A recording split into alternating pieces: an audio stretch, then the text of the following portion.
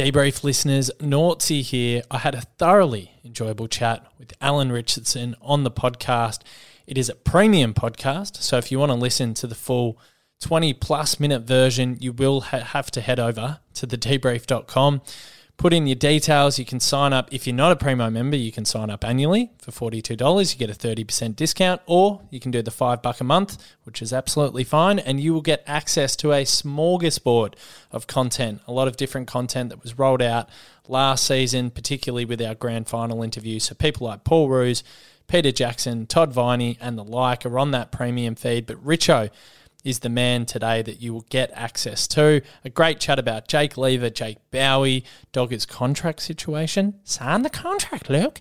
And we spoke about the women, of course, who are in action on the weekend in the prelim against Brisbane. So an awesome chat with Richo. He was very generous with his time. And if you want to go and access that, then head over to Primo. Alex Neil-Bullen, just need to touch on him because we're trying to get an understanding of how did he turn his career around. He'd probably be the first person to admit, and he's a very honest character. We see him doing a lot of media duties now, and I think he conducts himself incredibly well, one of the best operators in the media.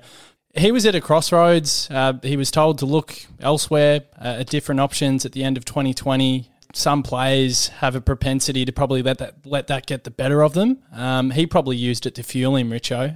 I just want to know more about how he's gone from being an important cog in this side to actually one of our most important players, particularly with his leadership as well. I think he's made a fine start to the season too. So what is it that allowed Alex Neil-Bullen to integrate himself into the team and to have such an impact, finishing 8th in the best and fairest last season? And become one of our leaders.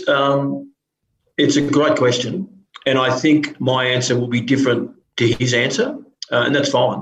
This is my take on Alex Neil-Bullen, and I'll start with 3 words: belong, believe, become. So once a player, it's part of our role, and we're all development coaches. Simon Goodwin is our head coach. He's got to play a really significant role in developing people. But if you can get a person to have a real sense of belonging, they're much more likely to believe in themselves, and then they'll become the player that I touched on earlier that they aspire to be, and their potential should see them become. So here's what I think. You're told to leave. I reckon there would be an internal motivation for him to prove us wrong. That's generally the way T-Mac responded in a similar way. But then we had, as part of the review that you touched on earlier, Adrian, the players looked at themselves. They had that session that's now out in the public domain at Settlers Run, where they had some really open conversations about the fact that we're not a selfish group, but sometimes we're not as selfless as we could be. And he was a really big driver in that conversation, and because that's who he is. He personifies team.